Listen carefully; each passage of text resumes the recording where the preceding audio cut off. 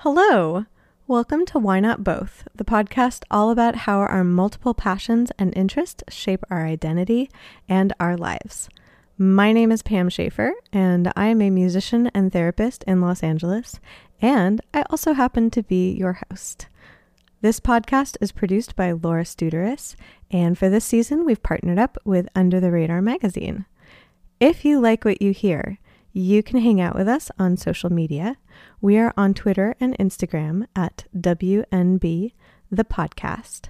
And if you really, really like what you hear, please support us on Patreon. We are under Why Not Both podcast. When you join our Patreon, you get a whole bunch of really cool behind the scenes stuff and you get to chat with us. And that's pretty awesome. Thank you so much for your support, and I hope you enjoy our interviews. For this week's episode, we welcomed John Linnell of They Might Be Giants. I hope you enjoy our chat. I like that Zoom interrupted you saying, I hope that these pearls of wisdom are being recorded to inform you that it's being recorded. Oh, that's technology in a nutshell, that you're like, I hope it's catching this. And technology's like, oh, I am. Yes. Also derailing it. Right. This emotionless robotic voice, like I am so unamused by what you're saying, but yeah. Welcome to Why Not Both, where we rhapsodize about panicked and sleeping animals and technology interrupts us. It's a good start to any podcast, really. Yes. How are you? You know, I'm doing pretty well. It's I feel like David Lynch being like, it's 72 degrees, sunny, very still. It is quite lovely. Well, the weather's been miserable everywhere, and now maybe it's not so bad. So yeah. And you're boiling hot in LA, right? Recently. Yeah, we had a kind of like, I don't know. Do you spend much time in LA? Well, no, I visit. I come to play in LA, but I've never really stayed there for an extended amount of time. Ah, we're a magical and strange city. Mm-hmm. And we often there's a heat wave that's always either at the high holidays or Halloween. It's one of the two. Right. It's proximal to one of those two things. Like ever since I was a kid, there's always, and I would remember it because it would either mean that I was sitting in Temple with my parents being like way too hot, or you'd plan like an amazing Halloween costume and then be like really, oh God, yeah, really sweaty. Yeah. Yeah, even just the plastic mask, like the sensation of sweat inside them and the smell of the mask when you're sweating. Yep. It's a very potent childhood memory. Well, it's appropriately cool here in New York State. It's actually really good trick-or-treating weather that I think we're having. So excellent. Do you have? It's funny. I feel like every neighborhood has its own like trick-or-treating culture. Mm-hmm. What is the trick-or-treating culture like where you are? Is it like roving packs of children? Are there teenagers that sneak in there? Like, where's the best place to find the good candy? Oh yeah. Well, I can give you a better description of what it was like when I was growing up, which is that we lived in a 20-story apartment building, and it was crazy how much stuff you'd get, because you barely had to do any walking. You just walk from one door to the one next to it. And my older brother and sister would have garbage bags because that's how much candy they were accumulating. And then they basically do the entire building and then say, we're going to go next door and do the apartment building next door. Oh, and my God. I was young to actually go outside on Halloween night. Just be in the building. But yeah, that was like the most efficient possible Halloween you could have. And then when I was a little bit older, we moved to the suburbs of Boston, and you'd spend most of the evening walking from one house to another. That they were all very long walks. Yeah. So that was a completely different experience. Oh my goodness. I love the idea of just like almost like fleecing an entire apartment building. Yeah, exactly. It was like was it, like the Anderson tapes? What was the movie about the apartment building Oh theft? my gosh. And then there's like what flashed in my mind. I was just like, you could even like probably wear different costumes and hit the same places. You could, I'm sure. Right. People did, no doubt. I wish I could remember the name of that media. I was talking to another interviewee yesterday and realized that it's almost like, I don't know if this happens to you, but if someone says to you, like, what's your favorite movie or what music are you listening to right now? Does your mind just completely go blank and all of a sudden your mind is like, I've never seen a film? Oh yeah, yeah, absolutely. Yeah. Or you immediately think of some really mediocre thing that you've just been obsessing on, that like that's all you can come up with. Yes, yes. You just get stuck on it and you're like, okay, I guess I have to say it and it's going to You talk reflect about poorly this upon thing. me. It was a really incredibly boring thing that I saw a long time ago, but that's why I can't stop thinking about it for some reason. Exactly. A friend of mine said that he comes up with stock answers so that even if they're not his favorite of the moment, that way, like he just pulls up his stock Oh, yeah, answer. yeah, I was like, Raging Bull. oh, yeah, just like he just pulled the ripcord and I was just like, okay, Raging Bull is coming out. Oh my goodness.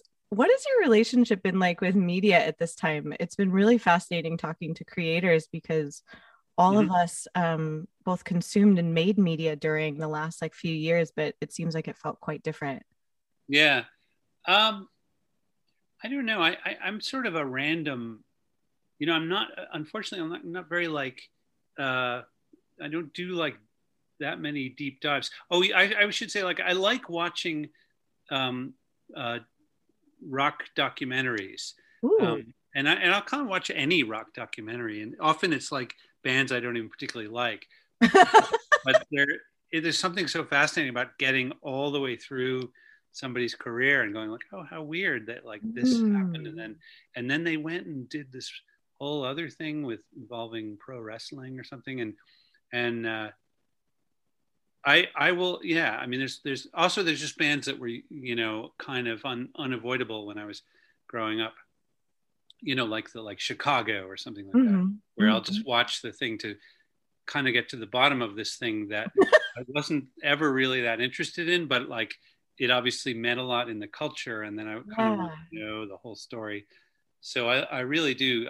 I really I actually watched the Frank Zappa uh, film, the documentary about Frank Oh, Zappa last night, and I haven't thought about Frank Zappa in probably 20 years or something, but it was just interesting and weird to go back and revisit his whole career. oh my gosh. I've been wanting to watch that. I've been reading Pamela DeBar's book. I'm with the band. Oh yeah, yeah, yeah. Yeah. She's in it. She's in it. She talks to the camera. Um, yeah, and I suppose the nice thing about it is that even though he's passed away, it's not just like hagiography. Like there are those, and I can tolerate a certain amount of that, but it's Mhm. actually sort of critical of him as a person, Mm. in the ways that seem truthful. Right. His own children are saying, yeah, he was kind of a not their dad and stuff like Right. that. So that was it was it was good. It got pretty deep into it. It's interesting that you mentioned that his kids were talking about that. That's another thing that people have mentioned during this time is almost like a redefinition of being an artist and a parent because during the last like year and a half everyone was also not just working from home but working from home with their kids and some people had grown kids come home and things like that. um and that was something I'd always talked to female artists about, but now artists of all genders are talking about that, about how to balance essentially like showing up for your kids and showing up as an artist, and it's It's tricky. difficult, and there's alarming evidence that people who are really, really interesting and really committed to their work are unfortunately have to be sort of absentee family members. Um, and I don't want to do that. So I obviously have to sacrifice thing in the creative work in order to be not just the invisible dad. Yeah. Well, because it requires so much like emotional and generative energy, even like like you said, in family relationships too. Like I remember, reading about like Nabokov's wife, essentially. Oh yeah. Yeah, that it's like you end up having almost like this like other person that sacrifices their personhood for your stuff. And I'm like, oh, well, as much as I love creating things, I don't want to like accidentally do that to someone else. That sounds terrible. Yeah. Like, Yeah. Yeah. Yeah. I don't know I don't know about, was it Vera? Is that the name of his wife? yeah. Uh, I guess they were sort of like, the family was like a cult of Nabokov, right? Because the son wound up being the kind of curator of his Yeah. work after the fact. And you think, yeah, that's kind of weird. I mean, it wouldn't be nice if you were not into it. Um, if you felt like I want to have my own life. Yeah. Uh, well, I suppose maybe I'm kidding myself, but I think my sense is that my son is not particularly doesn't is not slavishly devoted to the work of They Might Be Giants. So that's good news, I think, probably for both of us. I think that means you did good. I hope so. How did you, because you've had it was interesting that you spoke about like kind of seeing the trajectory of people's careers over time. And to my knowledge, you haven't gone into pro wrestling, but you have done a lot of other things.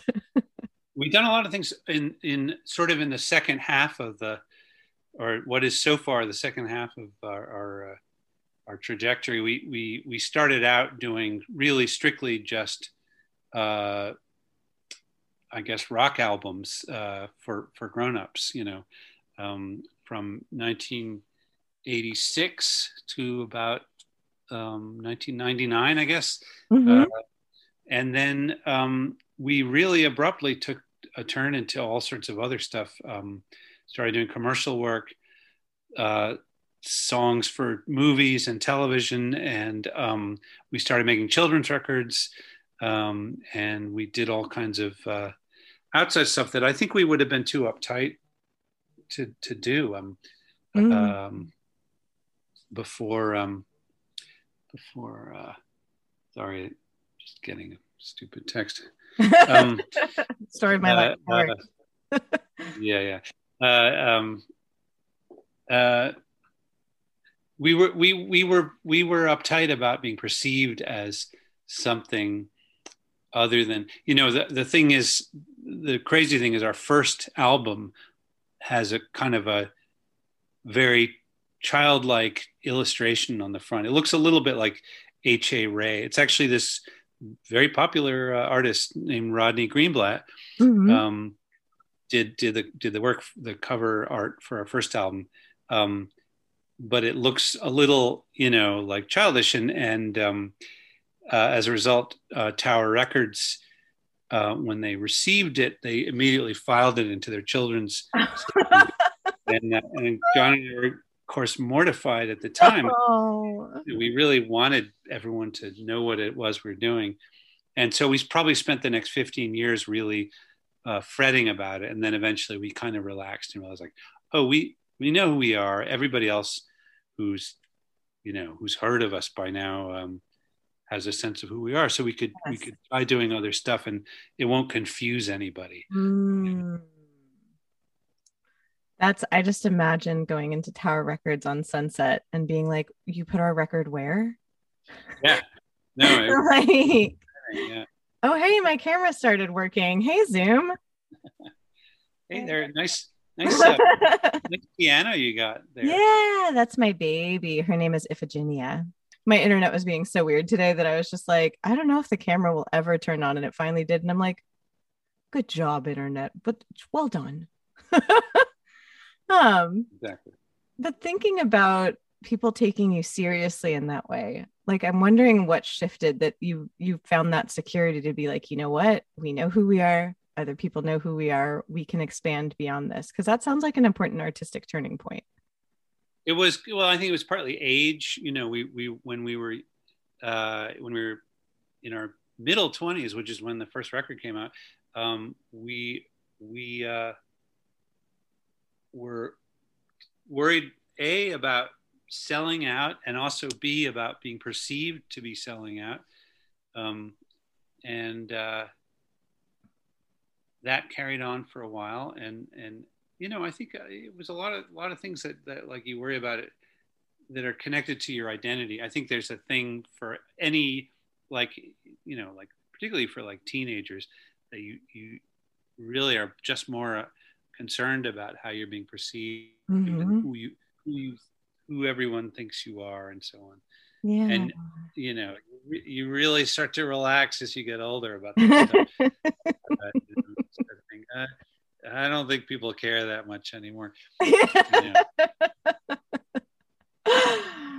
Yeah, usually people are kind of concerned with themselves first. I've noticed that like whenever I'm worried that someone is misperceiving me, I remind myself like they're probably just thinking about their own stuff. And if there's a problem, they can say something about it, and then we can address it.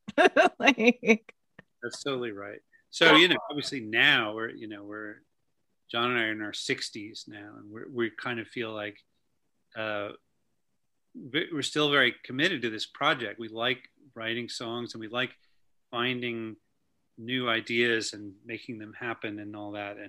And that's now, in some ways, I feel like we have this freedom to kind of continue doing that without getting distracted by the sort of concerns of our public image or any of that stuff. I think. Well, and that's amazing also to have that long of a creative partnership that you continue to explore new ideas together. Yeah, no, I think I don't know whether it's amnesia or something, but like we kind of feel like we still haven't said the thing yet, and it may be that like we're just kidding ourselves and we're saying some version of the same thing over and over again. I suppose that's the thing that you want to avoid, is just doing a kind of a pale version of what you've already done. But it doesn't seem to me like we're doing that. I feel like we're always surprising ourselves, and that's actually in a way the idea. Yeah. Kind of come up with something where you go, oh wow, this is not, this is shaping up to be something unexpected. I think that's a nice thing. Well, that's always what's so fun, at least for me, about creating, is that I don't think I'd want to create something if what I was working on in the moment didn't feel like the next best thing I've made. I mean, like it turns out usually 9 out of 10 things that I make, I'm not going to like show to anybody else, because then like in the process or when I conclude them, I'm like, well, I'm glad I made that, but I kind of want to make something else. And then you kind of filter through and you cherry pick. But it's like, if you're not excited while you're making it, I'm like, why would you do that? Why would you? Yeah, exactly. No, you need to. I mean that, and then this is where John and I began, as we had been doing other stuff earlier that was sort of like, well, what do people want to hear? And it was like, we'll try and find that thing. And then at a certain point we realized, like, we should just do stuff that we like, and then if somebody else likes it, that's a win. But otherwise, you don't necessarily want to be successful doing something that you don't actually like yourself. That would be sort of a purgatory situation. I was gonna say that would be, what is it, like a Pyrrhic victory where like both people win and lose? It's like... Exactly. Well, it's amazing that you've gotten to do things like that, and that you have found people that have really just like over the years resonated with your music. I mean, I can't think of any other bands that are you, essentially. Like you carved out your own lane, and I'm like, that's awesome. Yeah. I suppose that seems fair. Like, I mean, there's a lot of bands out there, and they're bands that I feel professionally jealous of out there. I won't say who they are, but I think we are definitely ourselves. We're definitely not copying somebody else. So that's something. Well, and did you find that when you started to write for other opportunities, like you said, for TV, or even like, it's interesting that we were talking about being a parent, and then you said that you were writing then music for kids. Like, what is it like when you're kind of like using your own voice, obviously, but writing for a prompt or writing for a specific thing other than just like, hey, write what you're compelled to write?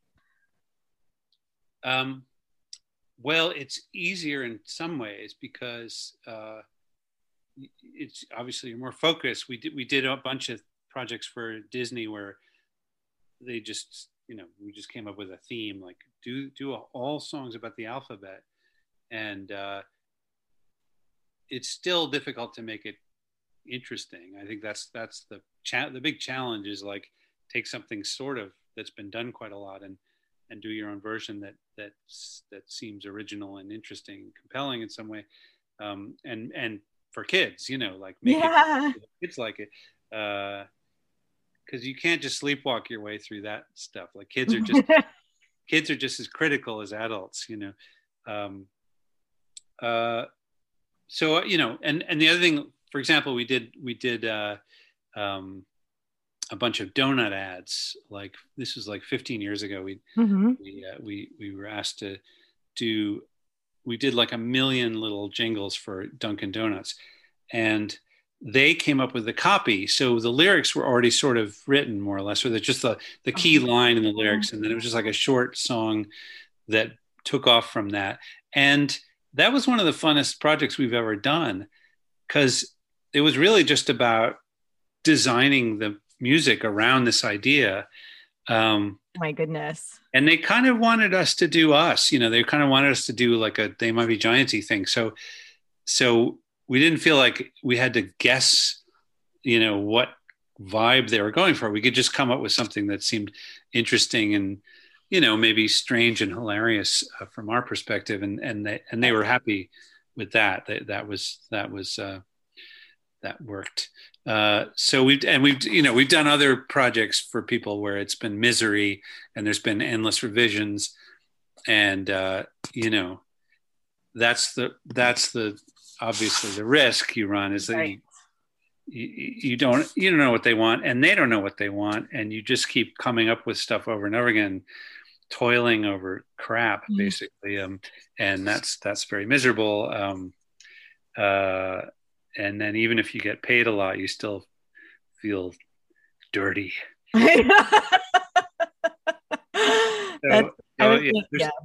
There's integrity projects that are fun, and then there's super commercial projects that can also be fun.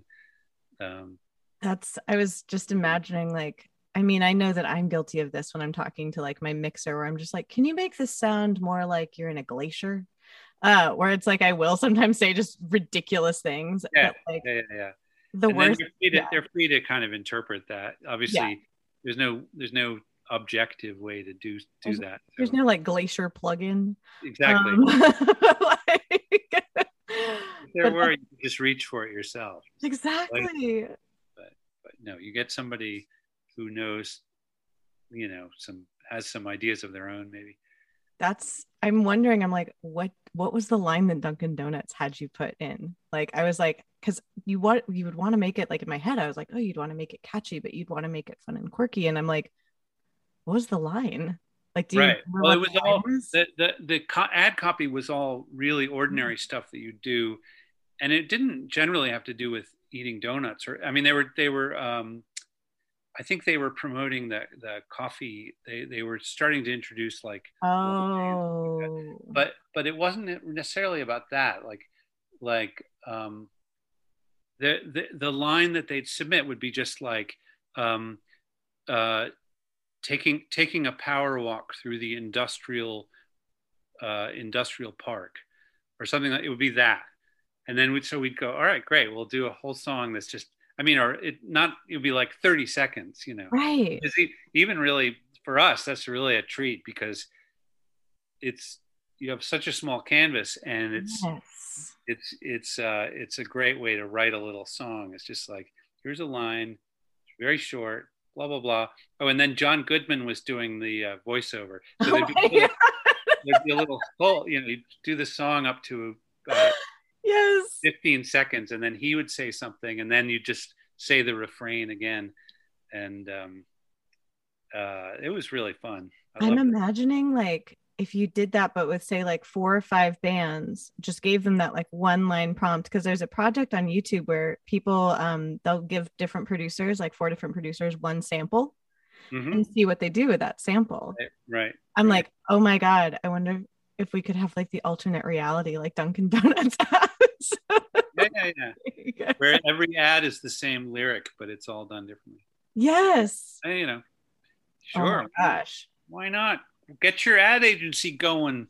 Exactly. I was just like, that'll be my next project. I do love the coffee from Dunkin' Donuts. They did a good job with that. And I was thinking about what you said about like that you're like, yeah, in some projects you're just like, ugh, I feel dirty accepting money for this. And that even you had said before, like that you didn't want to be a sellout. And I feel like over time, like the idea of kind of selling out has changed. Like the idea of being an artist and getting money. I talk to people about this a lot about like, why do we feel bad when we get money for our art? And why do we also feel bad when we don't get money for our art? It's like a double bind. Absolutely. Yeah. No, I think it's partly because it's the relationship between you and the person who's paying you it can feel weird. Yeah. And it makes you question, your own motivation. So you want to do stuff that you feel like you own, you want to feel ownership of it. Um, you know, that was the weird thing about doing the donut ads was we felt like these are our songs, even though we hadn't written the lyrics and there was an assignment, we kind of felt like a weird ownership of it. So that was kind of a nice, eye-opening experience. Yeah. Because I guess, how do you feel being an artist that has made their living like on their art? Because some people choose to like, kind of separate their art from commerce, and some people like they're tied together. I guess what has your experience been of that like those are the same for you? I don't know. I think I do actually. I think I do compartmentalize to some extent when I'm doing the songwriting for this band because I don't. I hope I'm not deluding myself, but I think that I'm thinking about the song and not about how much money it's going to generate. Right. That's not really in my head. And it would be really distracting if I did start to think in those terms. Quite so. So that's not true of some commercial work that we do, and that's it's just a different feeling. Like you're like, oh, this isn't zingy enough or something, and it's not because it'll be better. It's just because it'll be performing its function in this commercial way. Yeah. John is actually better, I think, at John, my partner John is more clear about those things where he has a better sense of what things mean in the culture, and that includes us, but it also includes when we're doing commercial work or doing a project for something else. Got it. I often feel like I'm just like a little bit of a performing dog in some ways where I'm just like, I don't know, this is what I do. I'm glad somebody likes it. I have no idea why. You're like, I'm just along for the ride. Yeah. But, I mean, to some extent, it's maybe, I have some imaginary idea of what people are into, but we really began this thinking we just have to figure out what we like and hope that likes it. And that's been the main engine of what the way that we work. Well, and did either of you because you said that you started the band, it sounded like in your mid-20s, like did you have other jobs at the time? Like I find it fascinating to see like what were you doing while you were musicking? Yeah, well, that was also there was a benefit to that, which was John and I both did freelance work in New York in the 1980s. Actually started as a bike messenger. By the time we were really into this and trying to get trying to make a record and stuff like that, I was working in a dark room doing for audiovisual companies. work this enormous thing called a stat camera, which people my age may remember. It was like a huge camera that you'd use to photograph two-dimensional art, and then you could take the negative and do other stuff with it. And it was a complicated process, no longer necessary and completely obsolete technology, but at the time it was a key part of any audiovisual company. They always had a stat room on site, and they had this giant camera that was the size of size of a washing machine. And so that was my job. And John was doing paste up for publishing companies, so mostly for Condé Nast, and he was laying out magazine pages, stuff like that. And and as I said, we worked freelance, so we were able to book gigs and things, and take jobs that were that didn't conflict with that schedule. So we could kind of, it was a little complicated, but we could kind of like get gigs and do recording sessions and stuff and still manage to keep those jobs. Right. And then at a certain point, I think the thing was we weren't necessarily making enough money to quit our jobs, but we had to stop freelancing because nobody wanted to hire us because we were both so unavailable. So there was this sort of lean period where we kind of the work had to kind of taper off, but we were not really making enough money off They Might Be Giants. Yeah. That was a little bit dodgy, but then luckily for us, that eventually picked up. We made a record, and then we started actually touring like a real band, getting into a van and driving around, sleeping on the bench in the van. Yep. I was like sleeping in weird places, eating a lot of peanut butter. Yeah, exactly. Eating bar food. Yeah. But making enough to live on and able to quit our day jobs. So that was lucky for us. And I love that both of your day jobs prior to this came in remarkably handy to make the book that you made. I just thought of that. I was like, yeah, that's interesting. Yeah. I mean, John is the real visual artist of the two of us. He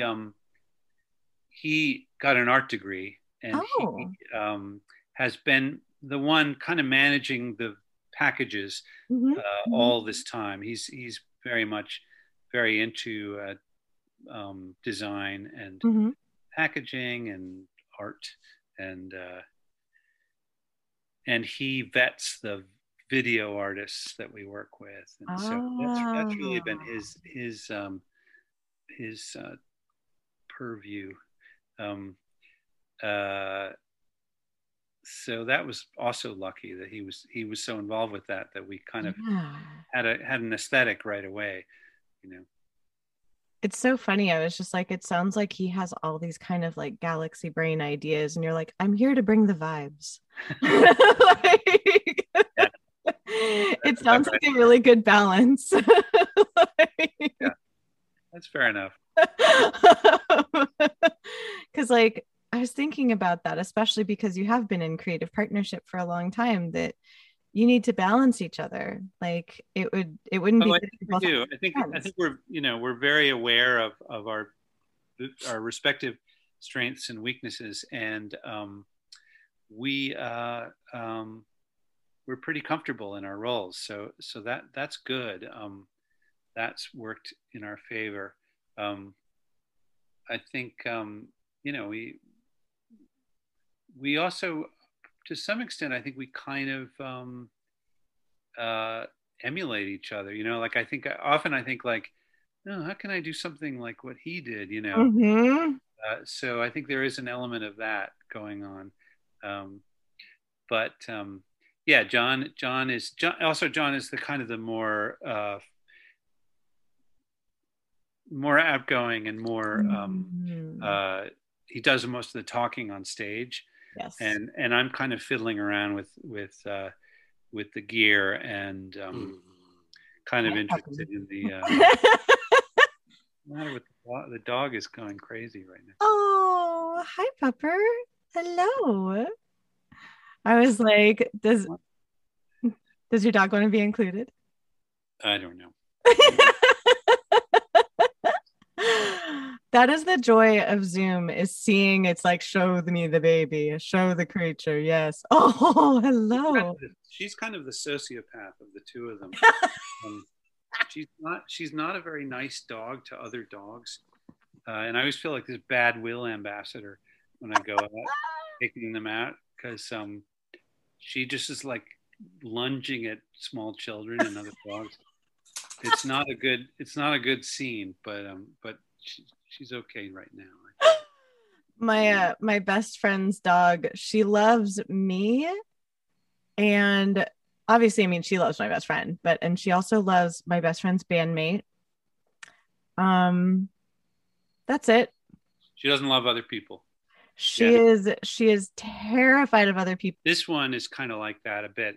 Yeah. And then we actually had this unfortunate tour once where the driver insisted on bringing her Chihuahua, and I don't know why we didn't just put our feet down and say no, but the dog accompanied us on I think pretty much the whole tour. And it was this vicious little animal. Like, you know what Chihuahuas can be like that. They can go either way. They're either like baby angels, or you're like, are you possessed?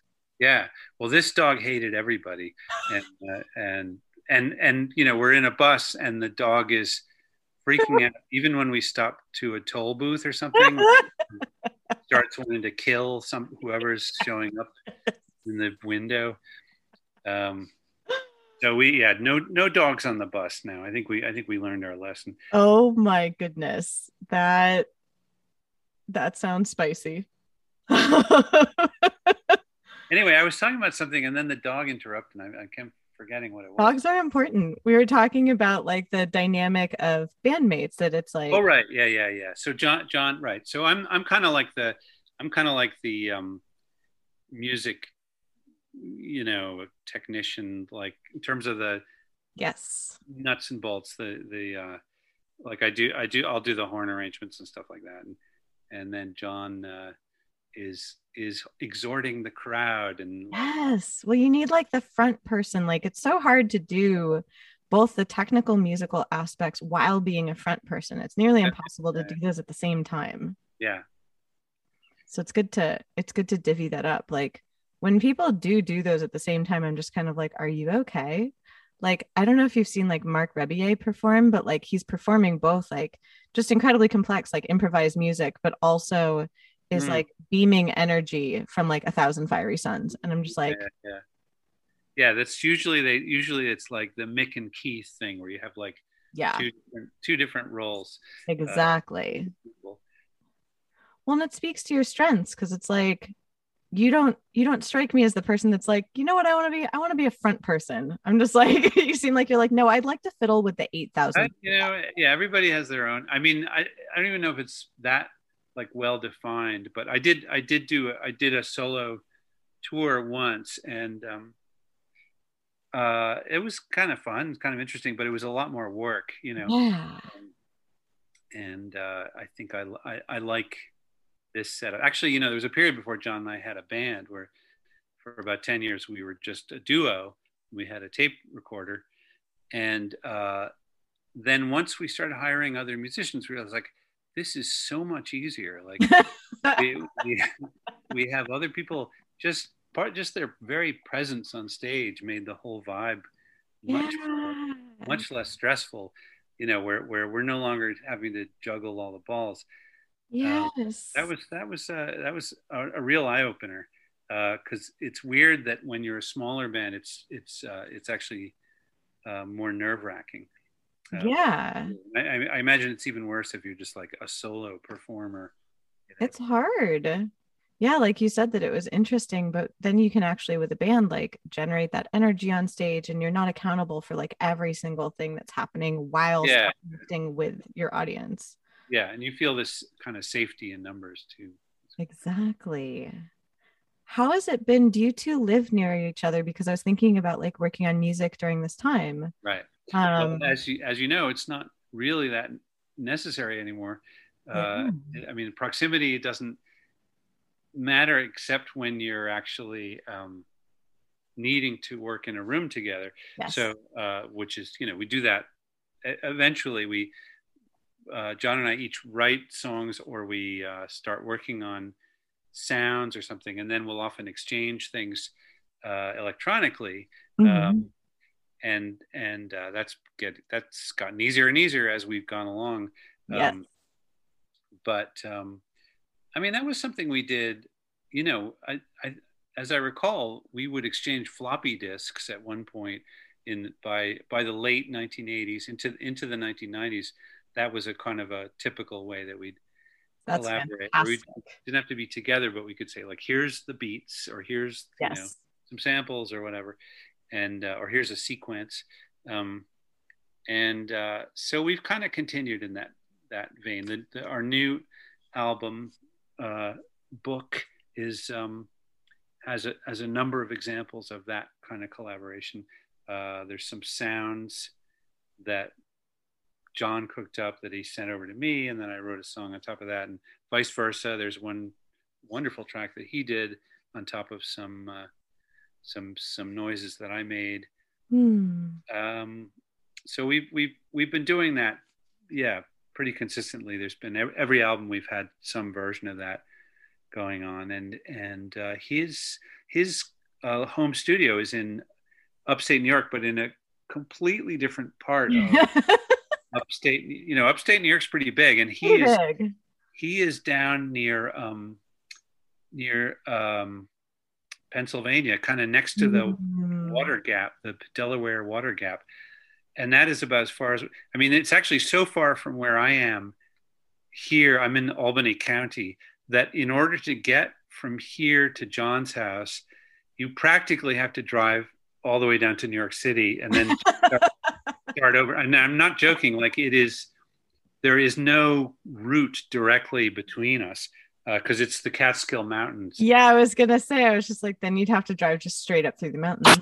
Exactly. So, and I've tried to do that, and it's gone horribly wrong. No. So yeah, you basically go south for like 100 miles, and then you start to come back up, and that's how we get to each other's houses. But we actually both have places in apartments in New York, and our band rehearses in New York. And we have a recording studio, a real pro recording studio that we book time at in New York City. So New York is sort of the hub, little hub where everything gets done. Gotcha. I was wondering about that because, like, I love also that it sounds like you need almost like a mixture or a balance of space and proximity to each other to create. I love that you kind of go into your corners and you fiddle with your little things and then you exchange yeah, them. Yeah. No, it's that is how we've worked, and very, very rarely we've sat in a room together and written songs together. I almost feel like we're kind of wasting time both working on the same song at the same time, because it just feels sort of like both of our ideas are just as good, so we don't have to like sit together trying to hammer it out. And we have written a few songs that way, but mostly, yeah, we're kind of like squirreled away in our respective home studios, and that is a perfectly agreeable way for us to get stuff done.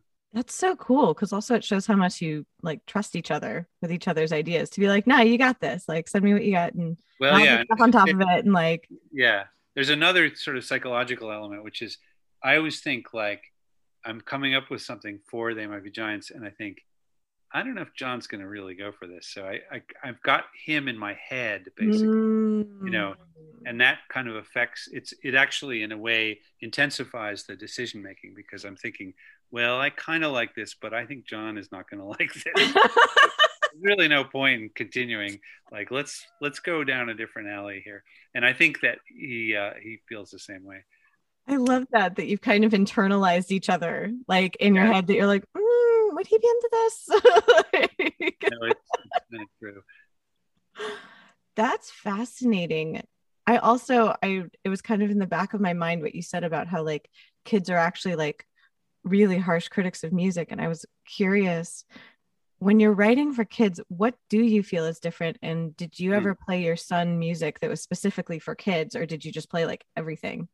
Well, both. I do. I will say, like, there is a difference, and the thing about kids is they don't. And we've said this before a million times, so I'm kind of this is kind of a canned response, but they don't think like rock critics, you know. And Yeah. the adults really tend to compare what they're listening to everything else they've ever heard. Right. All of us do that, and think, you know, well, this sounds derivative or whatever, and that's not really in a kid's mind. They No. hear something and they kind of hear it in a more open-ended way, which is nice, and it's a real privilege to write music for somebody who is listening in that way, because you can introduce an idea that, you know, you're kind of thinking this might be the first time they ever hear like a funk groove or whatever. Mm, So you don't have to try and top some other thing. You can just like have it be what it is, and not even have it be sort of self-conscious of its own genre, um, which is, you know, the way, in a way, I think we idealize that anyway when we're doing stuff for adults, is we want to think, what if you just created music from scratch? It's yeah. impossible. But you can dream of doing it, and it's really much easier in a way to imagine doing that when you're writing music Yeah. for kids.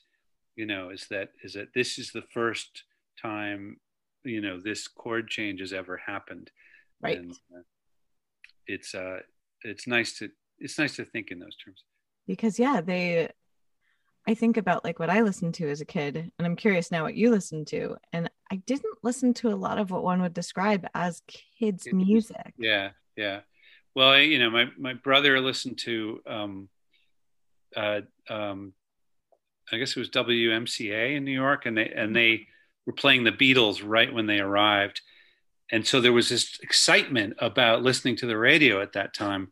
You Yeah. know, like all this stuff is happening, and it's bursting out of the radio, and my older siblings were just really into it, and so it seemed like music was just one of the most important things you could be paying attention to at that time. Uh, yeah, and then you know, I started to realize, like, oh, there's all these different kinds of music, and they come from different times, and they have, so that, you know, yeah, I think as I recall, when I met John Flansburgh, one of the things that struck me about him was that he was really interested in music and culture from way before either of us were born. Uh, Mm. you know, he had, I mean, he had all these movie posters and things cut out all over his wall that were from the early part of the 20th century and stuff like that. And so it was kind of like, yeah, you can be the person picking your culture that you're into, Mm. and it can be something that none of your peers even know about, and that's a really exciting kind of idea, you know, that you could Choose be from. discovering. There's so much stuff to discover, and I don't. It's funny. I don't. I think I've lost some of that feeling. I don't feel that way as much anymore. That, like, even though it's probably, there's an infinite amount of stuff that I've never heard, but I remember that feeling of excitement as it being a kid, of like, oh my God, there's this whole other cool thing that I've never heard of. Yeah. You know.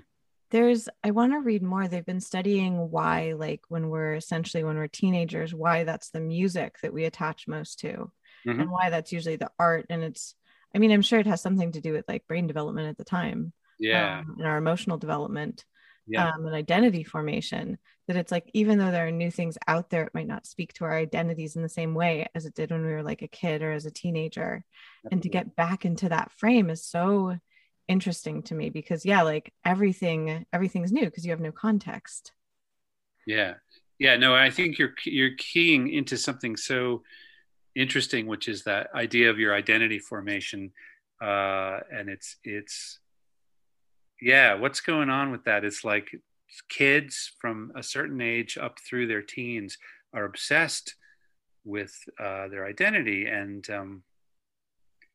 and it, and then you know, you're forming stuff that, when you get to be an old person, you're kind of like, well, I'm still, you know, like still really a kind of a, still kind of that thing, whatever that is, you know, like, Yeah. yeah, it's hard to move on and reinvent after Yeah. something as intense as that, you know.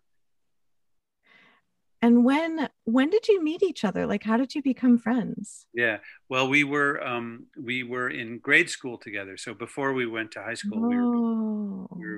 I think we were a grade apart. So I Uh-huh.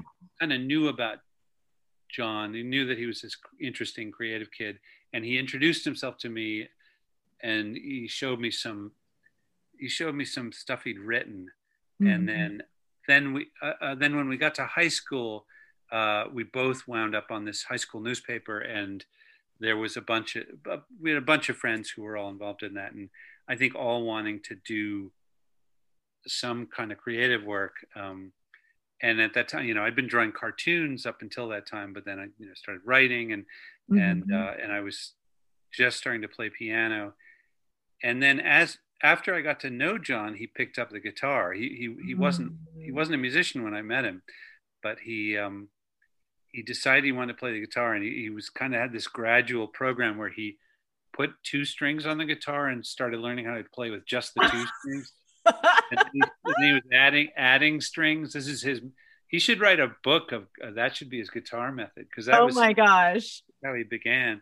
Um, and although he had been interested in recording before then, Mhm. so I think the first things we ever did together was him operating the tape recorder, and I was playing like the, you know, the plastic chord organ into Yeah. um, uh, and then yeah, gradually we just got more and more into music. Well, it sounds like you're both kind of critical for each other's identity formation. I think to some extent, yeah, and the other friends that we had in high school, you know, that Yeah. was a big part of how we, you know, became adults was by reinforcing and bouncing off each other. And I still have a lot of the same friends from that time. I'm still in touch with a bunch of the people I knew at that time. And I still feel that kind of like special sense of these are the Yeah. people. I mean, actually, before that, I would say it was my siblings. You know, as I was saying, my older brother and sister were tapping into stuff that I then, you know, Yes. found out about through them. So that was pretty important. What was it like kind of like passing that on to then like the next generation? Because I think about that, like I think about like the music that my parents chose to play for me. Like, Yeah, and I don't know if they were just annoyed by kids' music or what was going on, but I mean, like, they just stayed away from that for the most part. Like, yeah. I mean, I would say like we did make uh, we did make mix probably CDs for our son when he was little. yeah. So we were choosing that stuff, and we were deliberately, I would sort of like your folks, that we were deliberately shielding him from, you know, Barney and Friends. Like we just were like, there were certain areas that we were blacking out because we were like, I don't want to have to watch this. So, you know, but yeah, you know, the funny thing is that my son wasn't really into music as a musician Mhm. until he was well into his teens. Mm. And then he had this explosion of interest, and he's now an accomplished guitarist and keyboard player, but he did not seem to want to do any of that stuff. When at the point where I was trying to encourage him, I Yeah. was trying to get him to play piano, and he was, I think, annoyed that I was pressuring him to do anything like that. But Yeah. then he discovered it on his own, Right. um, and also he's discovered music on his own. He's Yeah. really learned about a lot of stuff that I didn't tell him about. And also he knows about a lot of stuff that younger people are tuned into that I'm completely unaware of at this point. Yep. You know? That's what's really fun is like I think about when as an artist like having younger generations of people coming up to you and being like, have you seen this thing? And you're like, what? Yeah. No, absolutely. I think he knows there's certain categories of things that I may or may not like, certain things that I won't like, and then certain things I will definitely like. And Mhm. he's kind of selective about like he didn't push me into watching Squid Game but eventually I was like, all right, you're watching this, I'll watch it with you. And I was like, yeah, I see why you like this, you know. Like I could get into this. Yeah. That's so funny. That's like I realized I do the same for my parents now that I know like their taste because of what they showed me, that Yeah. I'm relatively good at then like almost like reverse curating. Like it sounds like you were curating for him and now he knows your taste and can like curate for you. Oh yeah. Yeah, Yeah. absolutely. Yeah. What I guess like what media have you been taking in that you feel like I guess like has kept you inspired? Because I mean you create things that inspire you, but are there any things around you that like Well, yeah, I'd say like I was saying, often it isn't it's not so much new music, unfortunately. Flansburgh is much more aware and tuned into trends in music than I am, and actually, I would say John has kind of provided a lot of the, mm. like the access that I have to anything new, not just now, but even like for a long time. Just been aware. He's just been aware of like what's going on much more than I am.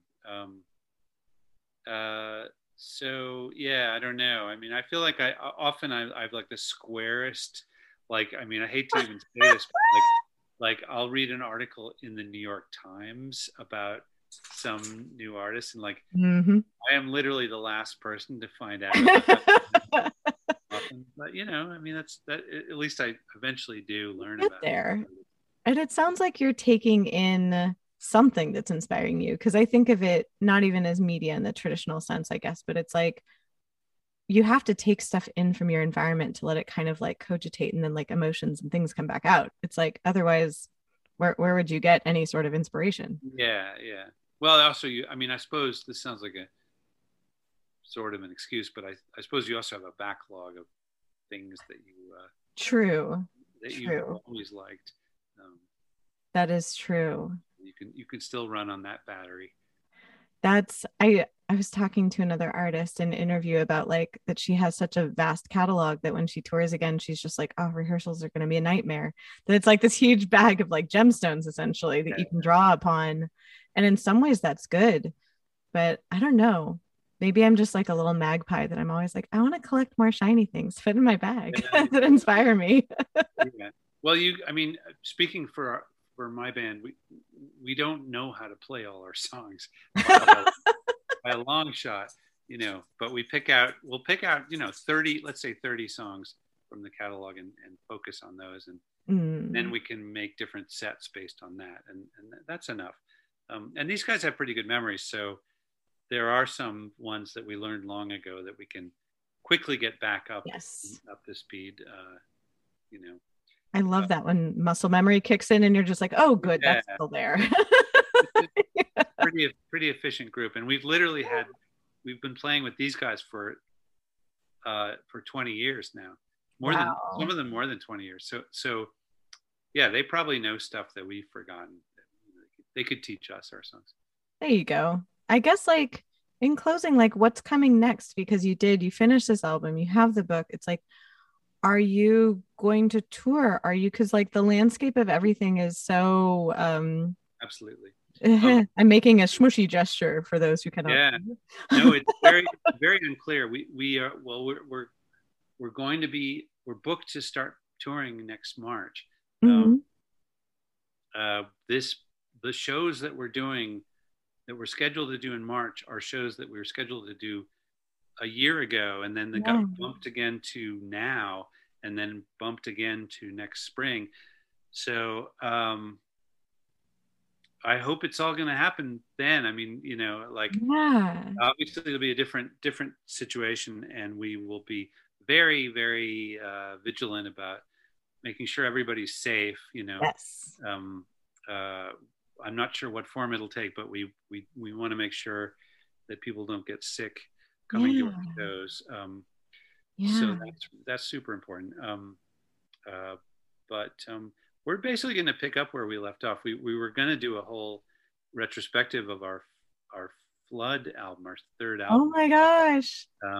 That's what we're planning to do for this tour that got bumped. Yeah. So it's like the Tokyo Olympics. We're just going to pretend, we're going to pretend that this year didn't happen and just 2020 tour, 2021.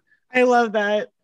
Well, yeah, because I don't know if you've been back to any concerts. I've been to a few outdoor ones, and I went to one that was like a Vax only indoor, obviously like all masked. Mm-hmm.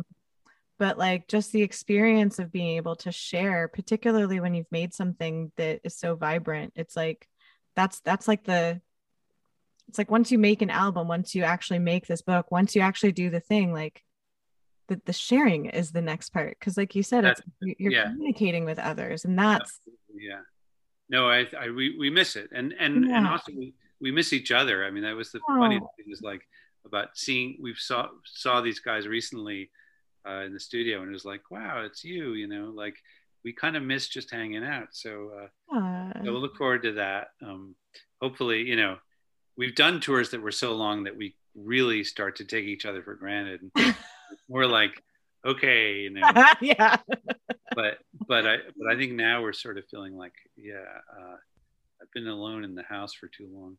Yeah, it'll be good to be back together, and I'm sure that all of the audiences are going to be very excited to be there. It'll be great. I know it's going to be great once it gets going. Absolutely. Yes. Oh, well, thank you so much for your time. I really appreciate you taking the time to do this, whatever this is. I feel like we're all in this liminal space on the internet together.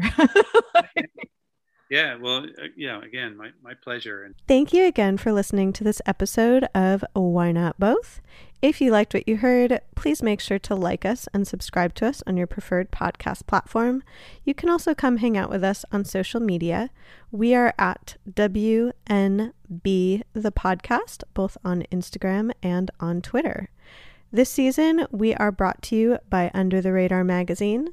Under the Radar is a nationally distributed print, music, and entertainment magazine and website. You can find them at www.undertheradarmag.com, and feel free to support them on Patreon. Extra special thanks to our producer, Laura Studeris, who is literally a rock star.